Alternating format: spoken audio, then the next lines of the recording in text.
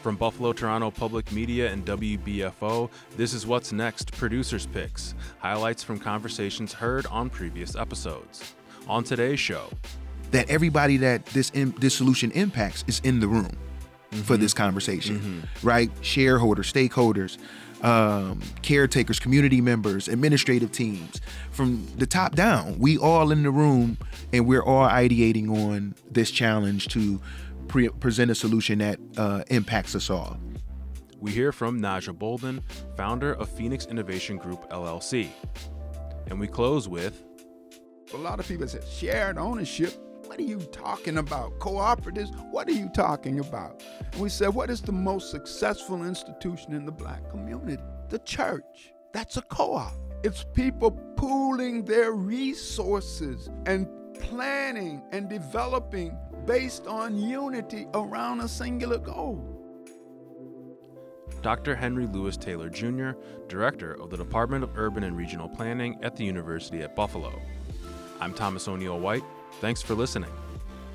We start with my conversation with Najja Bouldin, whose company, Phoenix Innovation Group LLC, helps individuals achieve their goals through performance coaching, speaking, consulting, and facilitating creativity.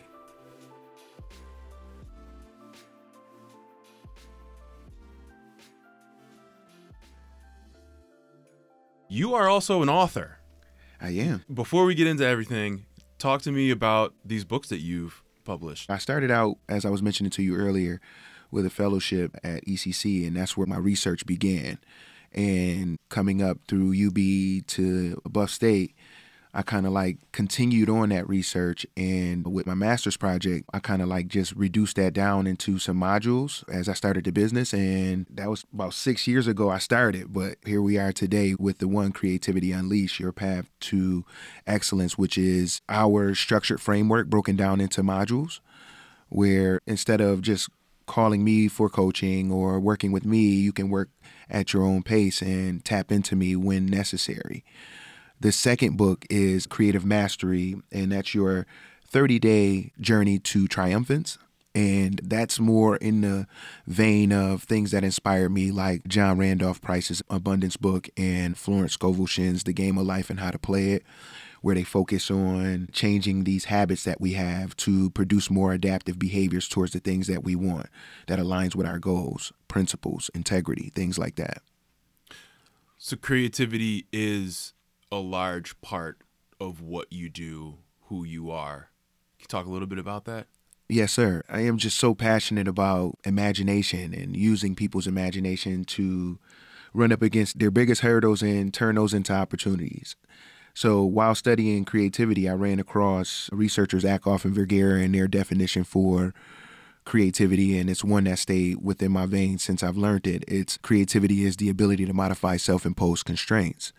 So when you break that down, I have a background in psychology because I'm a psychology nerd, Thomas. So my background is in psychology. So with going through therapy and, like I said, spending 17 years researching behavior, you see that we are always in our own way. Mm-hmm. No matter what it is, from the smallest to the tallest thing, whether it be organizational facing or client facing, individual facing, self facing, we are in our own way. So what are some practical tools, tips, tricks, principles, methodologies that help me not only get out of my way, but stay out of my way? And when I can stay out of my way, I can start to lead people to innovation and change. And that's where we get into creative leadership. You were born and bred in Buffalo. Yes, I am. Lower East Side. Yes, I am. Walden and Miller, to be specific. Okay, all right. What do you love about the neighborhood you grew up in? How it, echoes the truth of America, right? Well, like we just learned from UB study that they just released the results on, that the east side of Buffalo has been left neglected for the past 31 years, right? And that's beyond benign neglect of the Nixon era, right? Like, I'm 39, so that deliberate neglect was happening while I was living there, right? So what I love about my neighborhood is that we were still able to thrive in darkness. You know what I mean? Now, that might look like survival in all other spaces of normalcy. Yeah. However, things still grew there. Right? So the tenacity, the fortitude that people exemplify when they come out of that space is extraordinary, right? But it's that darkness that we do have to get out of, right? Mm-hmm. So that's the fire that we come with in Phoenix Innovation Group and helping transform that kind of thinking, right? Like, I can be the top of this market, but this is the furthest that I can go. No, we can go everywhere you imagine. You just need the tools, tricks, tips, strength, courage, and confidence to get you there. Like you said, you're East Side, Buffalo. I know there was kind of a media-led discussion about East Side versus East Buffalo. Do you consider yourself an East Sider, or are you a East Buffalonian? In short, I'm an East Sider for life, but I do understand innovation and where the market is going. Mm-hmm. Do you think that talk about East Buffalo, is that a marketing thing? Yes, of course it is. How do you see it like that? Because for East Siders, the East Side will always be the East Side, right? But if we are marketing towards the East to get some type of heterogeneity there, right? We're trying to mix things up and aerate the soil and get new people in there. When we need to market that, because as it is, it's the belt line, right? It's the color of law. It's gerrymandering. All those things is the East Side as it currently stands. But if we have a migrant community starting to come in and flourish within those spaces, we have white folks that wouldn't normally be on the East starting to move into the East. Those sorts of things, you have to market the beauty that's there, because without that, then it would be running under the same narrative, the same kind of plights that it used to. So I get it. It doesn't mean that people that I know from the East Side is on board with the name change, but you understand it. I do understand, I guess, what they're trying to achieve. I don't know for a fact, but it would be nice to have some type of town halls that recognize that for the people to say that this is what we're trying to do. Mm-hmm. Innovation and creativity are core principles in your work. How do you define those words? Well, as I mentioned, I'm a huge fan of researchers Akoff and Vergara and what they've done to the space of creativity as far as advancing the canon. But there's just something in the lines of creativity is the ability to modify self-imposed constraints. There's just something about that when it comes to authentic expression, being able to show up with your full attitude, with your full imagination, your full knowledge, your full experience, and being able to rifle through the inventory of that in order to gain expression is a beautiful thing. So that's what creativity is for me, being able to move mountains, be an alchemist in a sense. Mm-hmm. Innovation is a little bit different. Innovation is, of course, making things better, building upon things to make them better. But there's also a team component to innovation, right? We can't use the same ideas and the same language that got us here to get past here.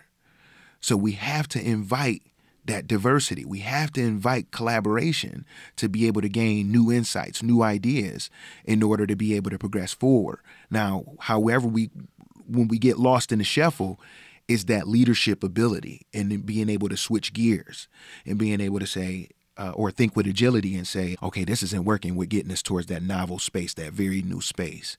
What might I be able to incorporate right here that it will coalesce this group and galvanize them around this forward movement? Now, how would you apply this to how the way things are run in this city, whether it's like government or business? Because a lot of people I talk to on this show say, you know, this city's been siloed for too long.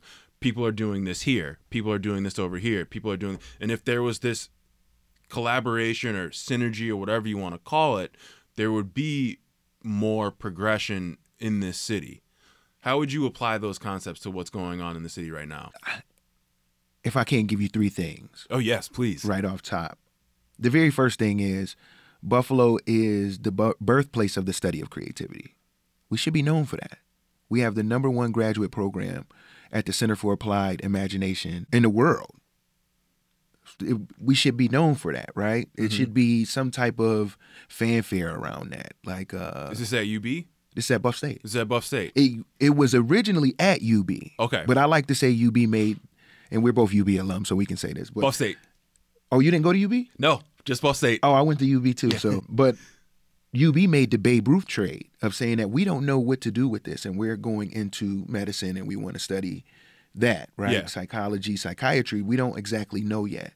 So they traded over to Buff State, which was the teaching school at that time, because it was a proper vehicle for being creative. Mm-hmm. But since then, for the past 50 years, it's been studied at Buffalo State. So we should know that. We should know that brainstorming itself was coined here in Buffalo, New York by Albert Osborne, who wrote Applied Imagination. Those sorts of things, and when companies are using brainstorming and using it the wrong way, they should be coming to Buffalo to learn how to use it the right way. Uh-huh. That's one thing. The second thing is more of, I know it's a hot topic of diversity and equity, but when we talk about diversity, we don't really talk about the difference between being diverse and the practice of diversity. Diversity is a practice of inviting newness and different perspectives in. That's a constant. And I think that Toronto has been able to win by inviting those type of ideologies, by saying that their city is thriving on diversity. You think diversity is just a buzzword kind of being used now, or just it's not, as you say, it's not applied correctly? I think it's both of those things. I think DEI or Jedi work has become the buzzword for looking out for BIPOC people, right? But that's right. Marketing. Yeah. The real meat to this fruit is perspectives and making sure that that's how we're leading first. Making sure that we have, if we're going to be formulating some type of solution, that everybody that this solution impacts is in the room for this conversation, right? Shareholders, stakeholders, caretakers, community members, administrative teams, from the top down, we all in the room, and we're all ideating on this challenge to present a solution that impacts us all. And then the last thing is a real thriving spirit of togetherness, and that can be fostered through collaboration. Right now, the only togetherness that we experience is in Bill's Mafia. Right. Right? And you don't want to know my real thoughts about that, so I'll keep it clean. Same. So it's like Vice did a study once, and they showed the segregation that still thrives in America, and they focused on Chicago. And Chicago is a lot like our city. We just a lot smaller, but it's a Rust Belt city, you know, on the Great Lakes, like Detroit, Cleveland, all the rest. So what happens in downtown Chicago is a lot like what happens in downtown Buffalo. When it's time to go to work, there's a massive amount of white people that come into the city's epicenter, right?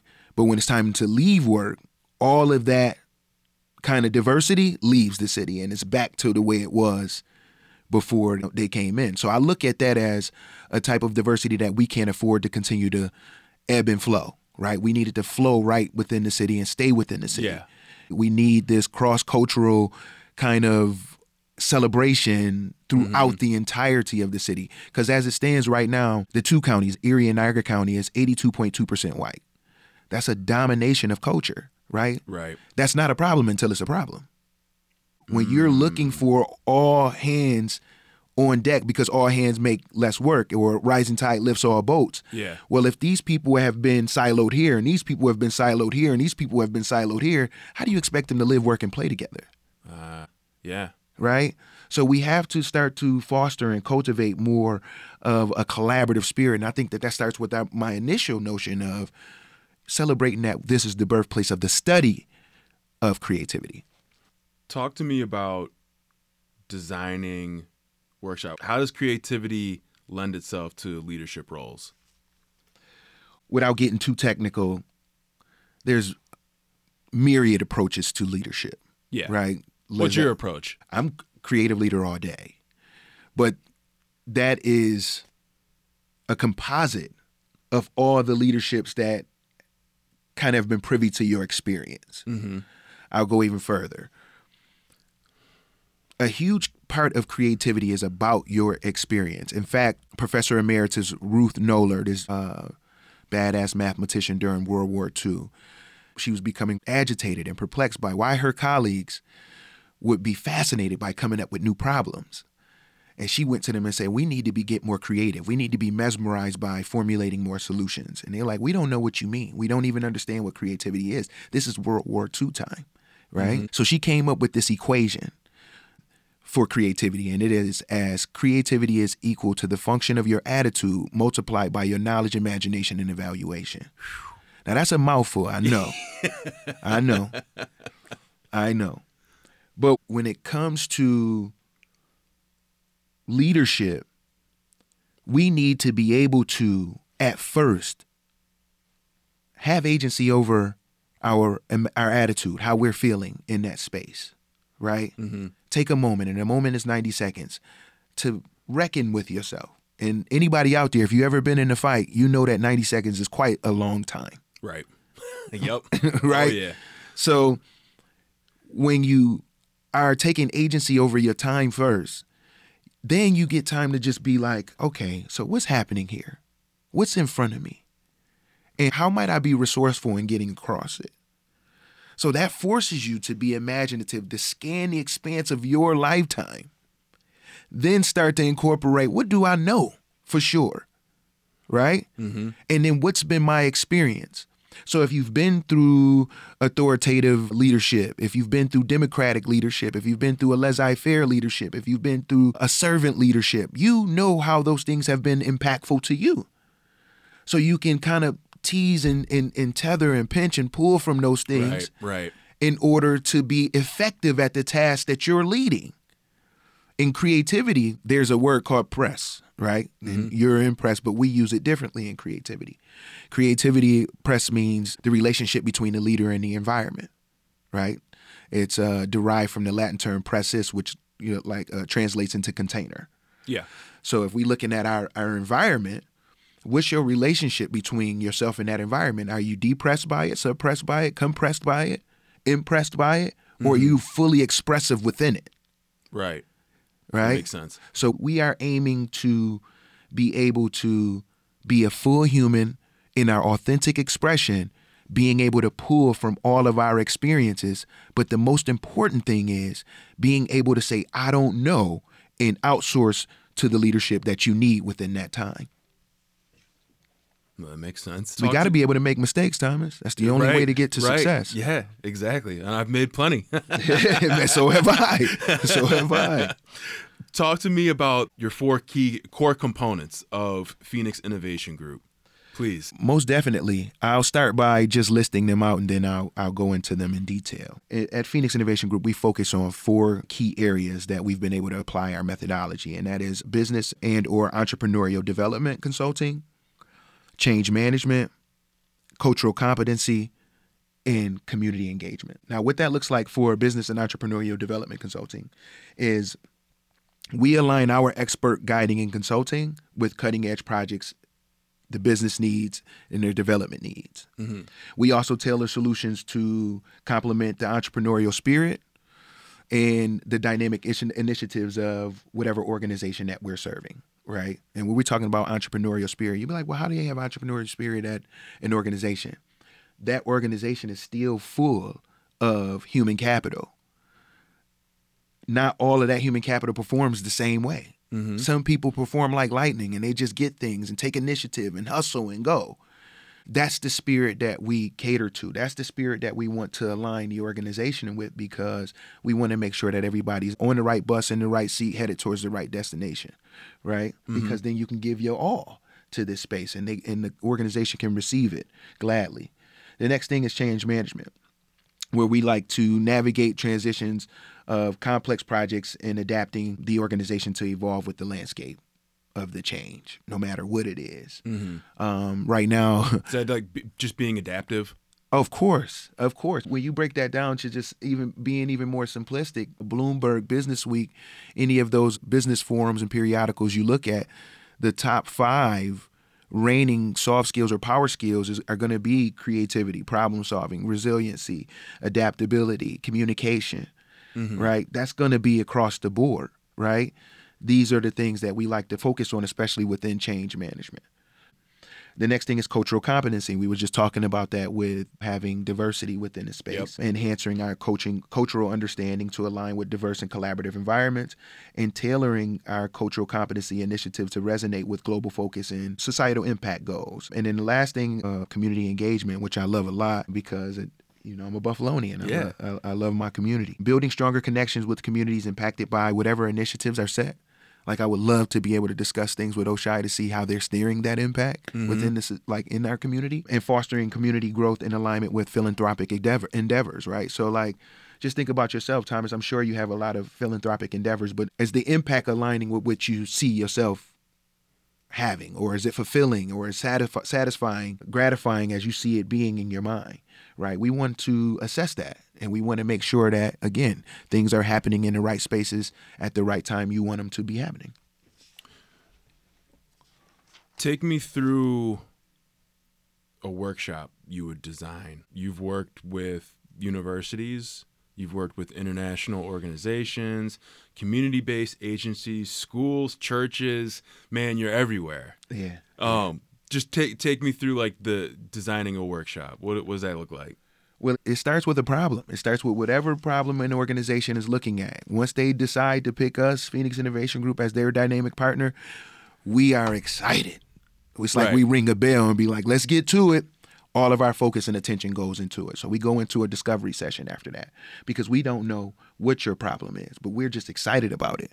So we want to make sure that we're giving our all to it, but we have to have clarity first, right? Because that's where the magic happens in the creative problem-solving process. So we go right into clarity. What's going on? What's your problem? Who's the stakeholders? How long have you been facing this? What have you tried? Who's all involved? So on and so forth. Then our team, we get together, we produce a discovery of what the solution may look like. That might look like a workshop. It might look like a full day component. It might look like a multiple day workshop, right? Or it might look like something that we break down individually for your leadership team. But whatever it is, we build that discovery and we send it back to you all so you understand what we see from the perspective that we have. Yeah. Like, is this what you're saying that the problem is? Is this in alignment? And if it is, we get to work right then and there with the consignment of whoever we're serving, right? So they'll say, oh, we love this. Here's the day that we want to put it together. And we go from there. The larger the organization, the larger the group that we're serving, that's the more of an arduous task. Right. Because then that's the when we have to bring in more facilitators, because ideally we like to service, 5 to 10 people per facilitator, from our framework and the research that we've done within it. That's how you get optimal results. So if we service in 100 people, then we have to bring in additional facilitators, and we have to look at the logistics of that. Where are we having this? Is it going to be at a conference center? Okay, so where's this conference center going to be? Like, where's the ideal space for it to be at? So the larger it is, the more arduous the task, but the smaller it is, we just, that's like bite-sized candy bars. You got to tell yourself to stop. Tell me a little bit about your work at Buff State. I've been an adjunct lecturer at Buffalo State for, I'm about to be going on 8 years coming up in the summer of 2024. And I've been applying all of these principles and methodologies my entire time there. When I first started there, of course, imposter syndrome kick in, and I have to adapt to applying different creative leadership to navigate. And I had a lot of my colleagues rushing up to me like, Najja, how are you keeping people in class? How are you keeping these students in class? Because they would stay over, asking me questions, engaged, involved, wanting to know more. And then, like, scholars just started to follow me around campus. And then shout out to one of my colleagues, Tamara McMillan, when she was on campus. She was executive director of C-STEP. So she was just like, you got all these scholars following you around. We just can't have you around. So she gave me an office space. And from there, mentoring ensued, and I've established great connections with so many other scholars since then. Some of those scholars have led to business in the area, like with Shays Buffalo. But it's been amazing. I've been recognized by the city comptroller for my mentorship at Buffalo State. It's just an amazing, incredible ride up there. I love working with the scholars. I love fellowshipping with them. I love helping them see problems from a different perspective because they have to know that they're bigger than their problems. And a lot of these scholars come from environments like how I come from. And it's like, man, if I can make it out of the peril that I was up against, imagine what you're able to do when we working together. How many scholars do you mentor? Right now, they don't leave. It's like the Hotel California. So they never leave. Like I got scholars all over the globe. You know, they might leave Buffalo, but they never leave in spirit. Right. I still get calls on a regular basis. And if I don't answer, there will be a text to follow like, yo, what's up? Like, what are you doing? Like, is you too busy now for me? You know, remember, we came up in this together. So I can show you text after, like email after email, text message after text message that's like that. That's got to be really fulfilling. It is. And to be recognized because I got I was recently awarded by, forgive me, Debbie, for if I'm botching the name, but it's I think it's Urban Utopia, something along those lines. And I got an award for leadership and integrity. And that was monumental for me because you're not doing it for that. Right. You're doing it to exact your goals. Mm-hmm. I got goals. So with strong faith and belief in those goals, I'm walking towards those. And providentially, they're opening up to me. But along the way, opportunities come along. And in marketing, you'll be a fool to not take advantage of the opportunities that come along. So those are the things that are like overflowing with joy for me. You know what I mean? To be recognized for these things that, like I'm at play with what Stuart Brown calls play. So with that recognition and, what you've been doing at Buff State, you believe you were born for this role? Just looking at what you studied at ECC, at Buff State, at UB, the awards, the recognition you've received, just seems like, hey, this guy was meant to do this. I do. I really do. And it's been serendipitous. I started out going to the military, and that paid for my education to even start going to school. And then when I went to school, I knew nothing about college. You know what I mean? I was getting my name mentioned on the walls on Dean's List, and I was going to my advisor pissed off, like, why is my name on the wall? I come to school on time, I do my work, like, what's the problem? And she had to tell me, calm down, young man. Like, being on the Dean's List is a great thing. You know what I'm saying? Yeah. Getting these 4.0s and this and that. And a fellowship opened up to me to study something. And I started to look into deviant behavior in Buffalo's youth, right? Because I'm Buffalo's youth. I was into devious things. I came from the east side.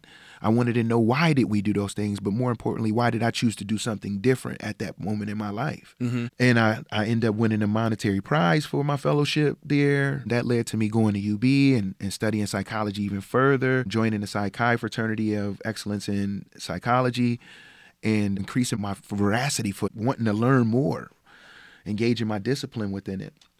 And then I went into therapy, intensive after that, got into my master's a couple years after that in creativity. And I immediately started to ask a question of, can a workshop in creative problem solving enhance resilience and soft skills in low socioeconomic status Black males? Because I wanted to know what was making me different. And in research and that scholarship forced me to kind of like narrow my focus into that.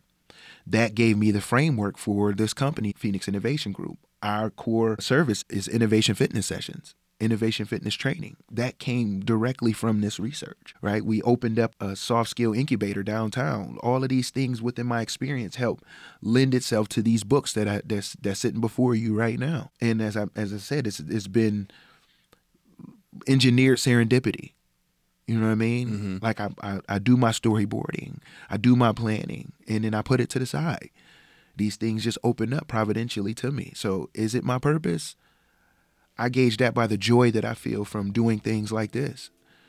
I engage in things that Dr. Stuart Brown calls play, where I feel this tremendous amount of joy, but it seems like I'm doing nothing at all. That was founding consultant at Phoenix Innovation Group LLC, Najja Bouldin. And we close today's show with Jay Moran speaking with the director of the Department of Urban and Regional Planning at the University at Buffalo, Dr. Henry Lewis Taylor Jr. The two discuss Dr. Taylor's 2023 report titled How We Can Change the Black East Side, which acts as a neighborhood planning and development framework for Buffalo's East Side communities. Dr. Taylor, always a pleasure to have you with us. It's a pleasure to be here this morning. We had you on not long ago when you came back and reviewed to a certain extent, because the report did come out in 2021, The Harder We Run, the state of Buffalo in 1990 and the present. And that, of course, detailed extensively about the conditions of Buffalo's East Side and how people are living, what really has happened, how actually in many cases conditions have actually decreased and deteriorated over 2 decades, 3 decades. Now, a new report from you. It's How We Change the Black East Side. And I'm most certainly looking forward to getting into this. Let's start with an overview from you. You know the facts. You've researched these extensively about the realities of Buffalo's East Side. What are the key facts? What are the key realities that play into this framework for changing the East Side? Yeah, when we took a look at the history of Black Buffalo over the last 30 years, we wanted to know 2 things. Number one, what happened? What are the conditions that continuously breed the challenges facing the African American population? And secondly, what were the cause of these issues and challenges? And thirdly, why had the intervention strategies that had been utilized in the past failed? So we found that there were a series of root causes. And by root causes, we meant causes of all of the other issues that Black people face, causes that triggered other problems and other difficulties. Among these root causes were the residential segregation of Blacks, not just the segregation of Blacks, but their containment in underdeveloped spaces where neighborhood and community wealth were continually extracted from the neighborhoods and the communities, and that they were constantly faced with displacement. A lot of this happens because Blacks do not own or control the land on which their communities are being built. But by wealth extraction, I'm talking about the charging of high rents for substandard housing. I'm talking about the pandemic of foreclosures on these communities, the high prices that are charged for shoddy goods, the high prices that people pay for house and automobile insurance. And I'm also talking about the extensive fines and fees that are rendered by the government on the populations that exist in these neighborhoods and communities. And so this is what we mean by the problem of wealth extraction, or the problems of displacement reflected in how Black people are continuously pushed out of neighborhoods the moment that speculators and landowners believe that they can make greater profits. So, for example, many of the Black neighborhoods along Buffalo's Main Street corridor are being emptied out. Many of the neighborhoods that are clustered around downtown, people are being pushed out of those neighborhoods. And everywhere where communities are located around anchor institutions or other places that have the potentiality of being transformed from low profitability to high profitability, neighborhoods and communities are in trouble. So this is what we mean by this problem of wealth extraction and the problems of displacement, housing, and the like. And these were the issues that African American people were facing. And we said, well, why? Why is this the case?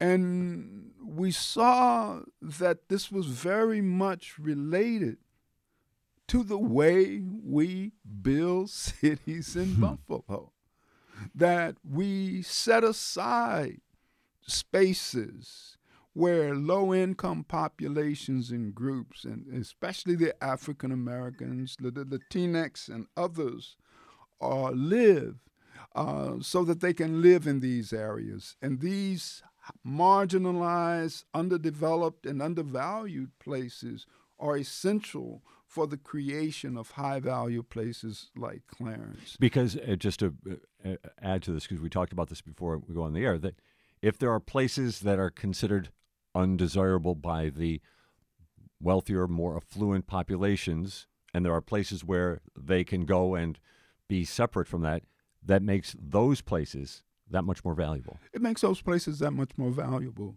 I mean, if we look at the model of home ownership in the United States, that model is based on the commodification of shelter, turning shelter into something that you buy and sell, and the use of the home, owner-occupied home, as an instrument of wealth production. That model requires policies of exclusion, where you design projects, programs, and activities to keep out people based on income and people based on race, because of the linkage between income and race, and rising property values. Those are models of exclusion. So what we have found in Buffalo is that the whiter and more exclusive a community is, values go up. The blacker and more inclusive a community is, values go down. So on the one hand, while we talk about and praise equity, diversity, and inclusion, in reality, we practice exclusion, homogeneity, and anti-equitable activities. And just to clarify one key point here, because you talked about it, how the white middle-class individual is really pretty much trained that your house, your home, is going to be your source for wealth. This is that model. That model cannot work on Buffalo's east side. I mean, no, it can't work. It can't work there. And the reason it can't work there is because the value of those houses and the value of those units will never approximate the value of the other locations and places. Not only that, but even if it could work for a handful of people. A handful, right. Even if it could work, it's an exclusion model. It's an exclusion model based on individual wealth. So we flip that model by talking about shared ownership and the building of community wealth. Because, and the central idea is, can we commodify shelter? And by that I mean to say, the moment you commodify shelter, what you're saying in actuality, that a certain segment of the population, a significant segment of the population, are forced to live in dilapidated and rundown housing. That's the reality. That's the reality. So we think we can alter and change that model. And this isn't to say that one is opposed to home ownership and individual wealth production. That's fine. But at the same time, what we are opposed to is the creation of neighborhoods and communities where people are forced to live in dilapidated and rundown housing. And that's what this particular model calls for. And I say it calls for that because everybody knows that under the present system of housing valorization, the value of a house is not based upon the parcel, but based upon the neighborhood and the community. So you exclude people from the community in order to increase property values. What we're saying is, let's create a very different model. And now, instead of emphasizing individual ownership, we're emphasizing shared ownership, so that the people who live inside those neighborhoods and communities control and own the land on which their community is built, and that we emphasize community wealth accumulation rather than individual wealth accumulation, because community wealth accumulation allows us to generate wealth that can be utilized on behalf of the entire community. And by utilization on behalf of the entire community, I'm talking about the creation of surpluses that will allow us to reduce other levels of cost. Let me give you a concrete example. Please. We were talking the other day with Pastor Pointer, who's heading up the food co-op that they're developing on the Buffalo's East Side. And one of the things that the pastor emphasized is that we will have investors, but we will not be paying dividends to these investors. Instead, we will use the surpluses to reduce the cost of food and raise the income of the people who work in the store.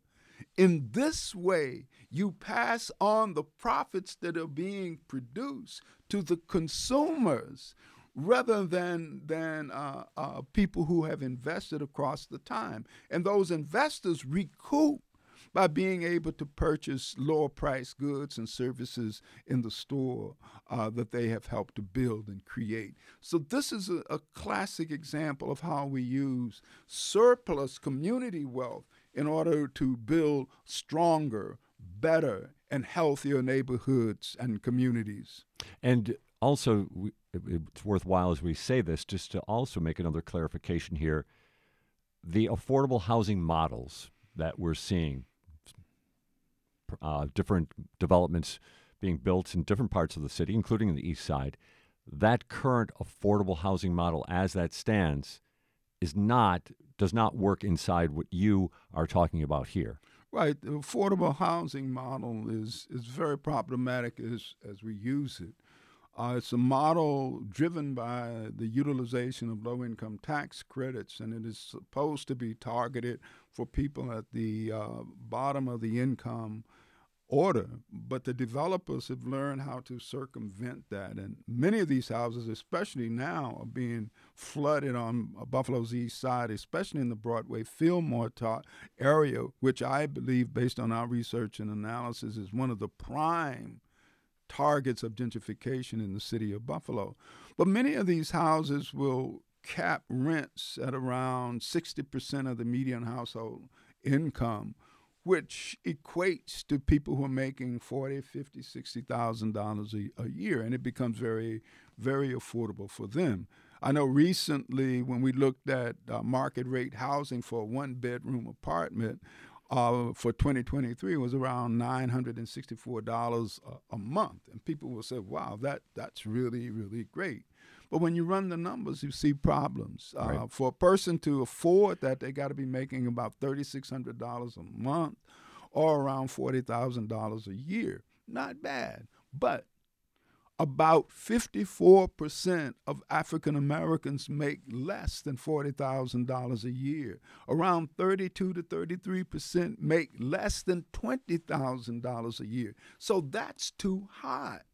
So if it's going to be affordable for the black and brown and immigrant populations, you got to do something like Elaine Brown did in Oakland, California. Build units that are catered to people making around 30% or less than the median area household income. So that's a part of the issue. The other part of the issue is that many of the people who are advocating these units are seeing that as a solution to the severe housing problems faced by African Americans, and I would also say the Latinx and immigrant populations. But that's not the case. You've got to fix the housing that people are currently living in. You're not going to build so many affordable housing that one day you'll look up and all of these houses will be empty because people have moved. That's a fairy tale. Right. That's a fairy tale, something that Walt Disney ought to write rather than urban planners. The issue here then is fix these houses, raise the quality while simultaneously lowering the rent. And that's the challenges that we're facing. The final part of that is I call these houses a Trojan horse for gentrification, because they will be pulling in large numbers of whites. I had a developer tell me, and this was an African-American developer, that he was building affordable housing around in the Broadway area specifically so that they could attract a significant number of whites along with blacks.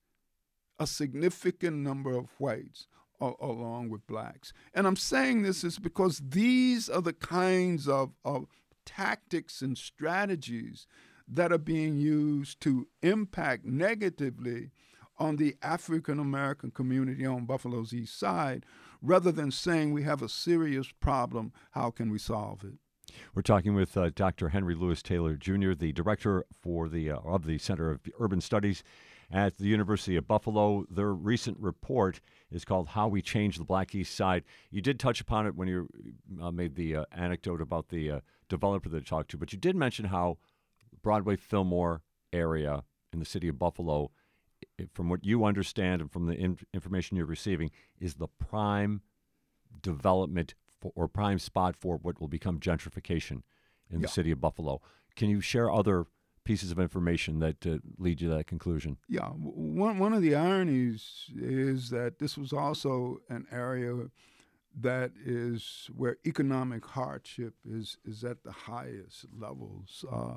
Most of the East Side neighborhoods that have the highest, what we call hardship indexes, are in or near the Broadway Fillmore area. So there's a lot of hardship in that community, but it's also a community with vast levels of vacant land. It's near downtown Buffalo, and it is anchored by a major site, and that would be the central terminal. Right. So it has this magnificent artifact that can be used as a stimulus for housing and economic development, and its proximity to downtown makes it a prime target. So the mayor of Buffalo instituted one of their redevelopment strategies in that area. I think that might have been the Adams Street project. Somewhere near Genesee and Broadway, which is essentially a homeowner model, with the idea that you develop home ownership and that will trigger other forms and other types of development.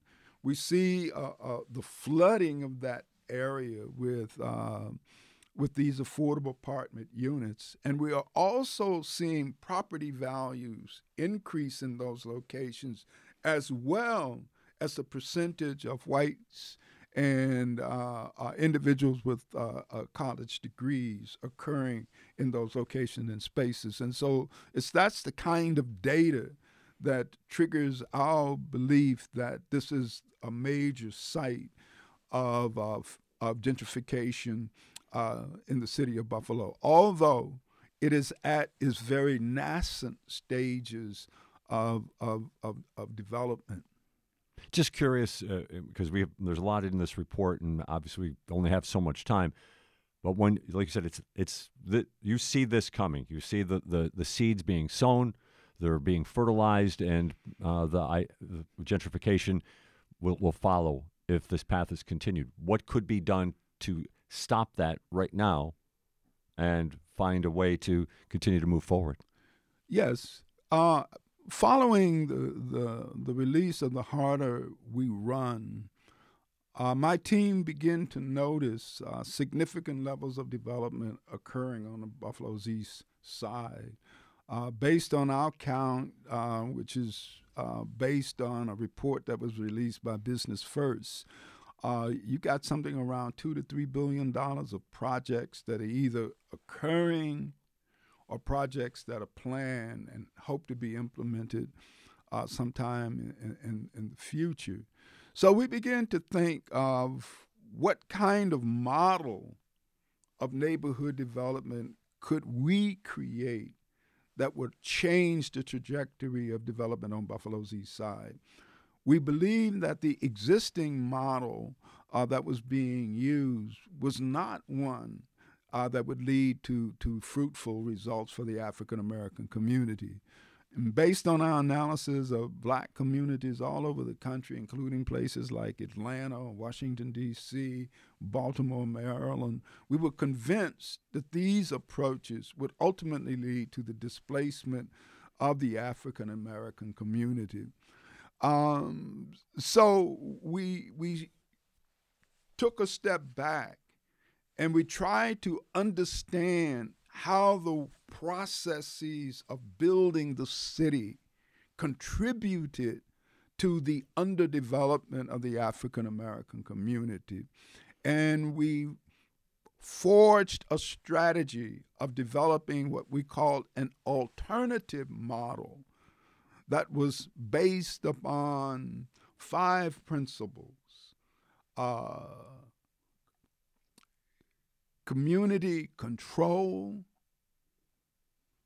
shared ownership, cooperative economics, solidarity, and community wealth production.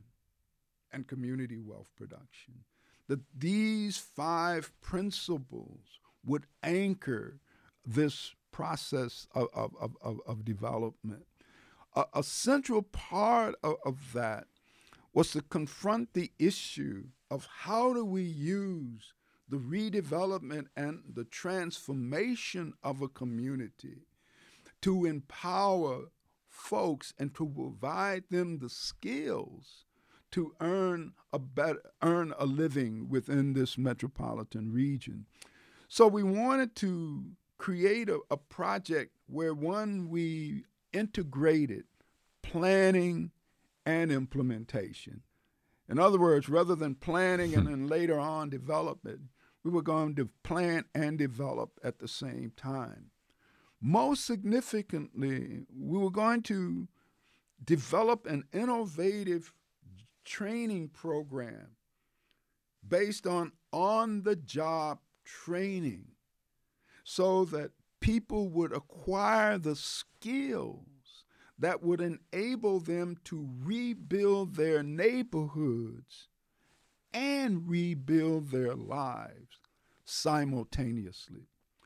Now, this idea and notion came from our observation that the East Side had been turned into a job market for white people.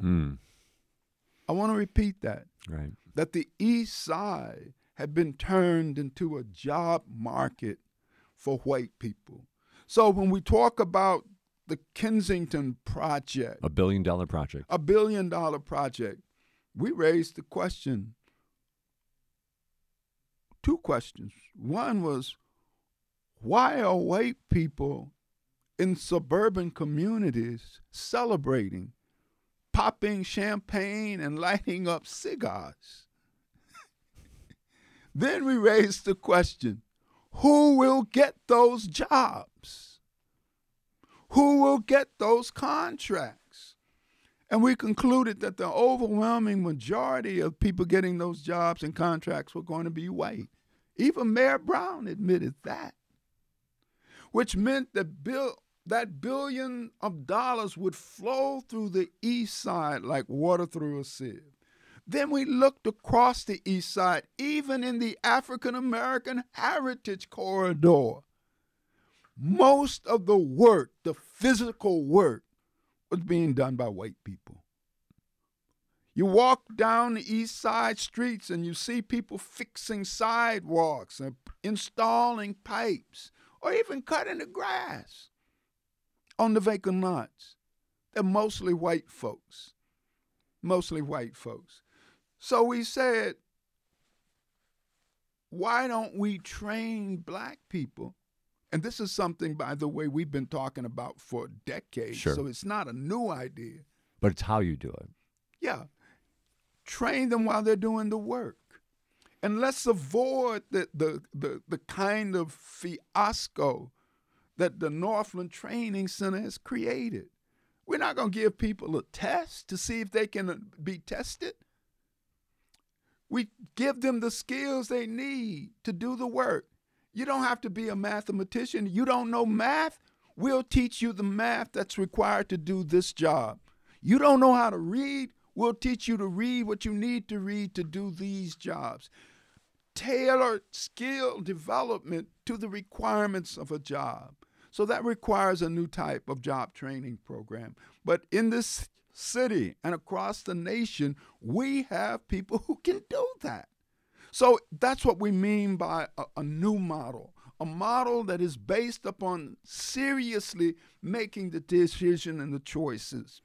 So with shared ownership, a lot of people say, shared ownership? What are you talking about? Cooperatives? What are you talking about?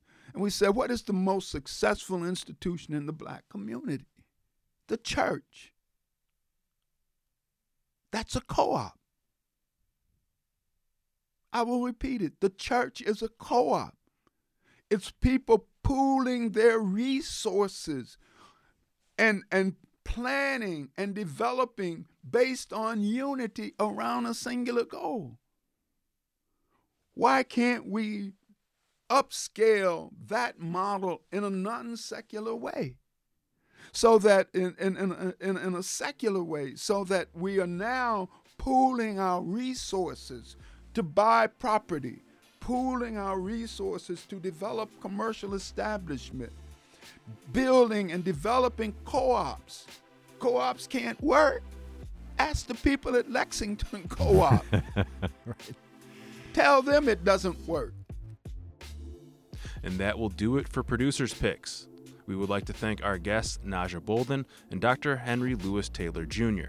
If you missed anything or would like to hear it again, you can get this program as a podcast wherever you get your podcasts or on the Amplify BTPM app. Each episode is also online at WBFO.org. I'm Thomas O'Neill White. Thanks for listening.